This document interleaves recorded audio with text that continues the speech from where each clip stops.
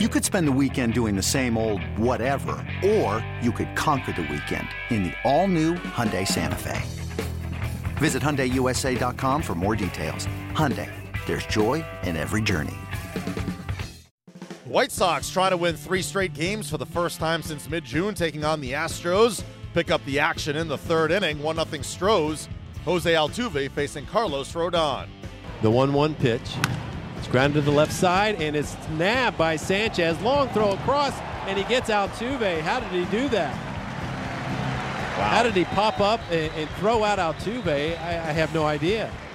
Showing off that strong throwing arm that we've seen throughout the series. First of all, a great snag diving toward the line. And then Altuve, he often gets infield hits on those, as Sanchez was throwing from foul territory by the time he got up. But because of that cannon, just able to get Altuve. I was wanting to look at the replays if Altuve took it for granted that was going to be a knock, but he didn't. Oh, he was busting it. Yep. Now the 2-1. And Marwin rifles this one out into right center field. That'll get down for a base hit and go all the way to the wall. Gurriel on his way to third base. He's around third and coming home, and Gurriel will score without a throw. It's an RBI double for Marwin Gonzalez, 2-0 Astros. 2-0 the count to Moncada with Jose Abreu on deck. Astros lead 2-1 with 1 out. No one on for the White Sox, bottom of the 9th. The 2-0.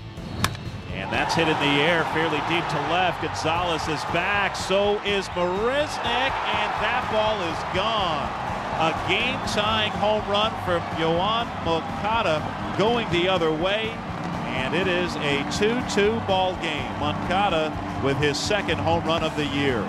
I tell you what, the 1-0 fastball from Giles was the at-bat turner, because it looked like a strike, called the ball 2-0, a very predictable pitch for Moncada, and he got enough of it to send it over the wall in left center field. Yeah, let Giles supply the power on the 99-mile-an-hour fastball, right and get the other way.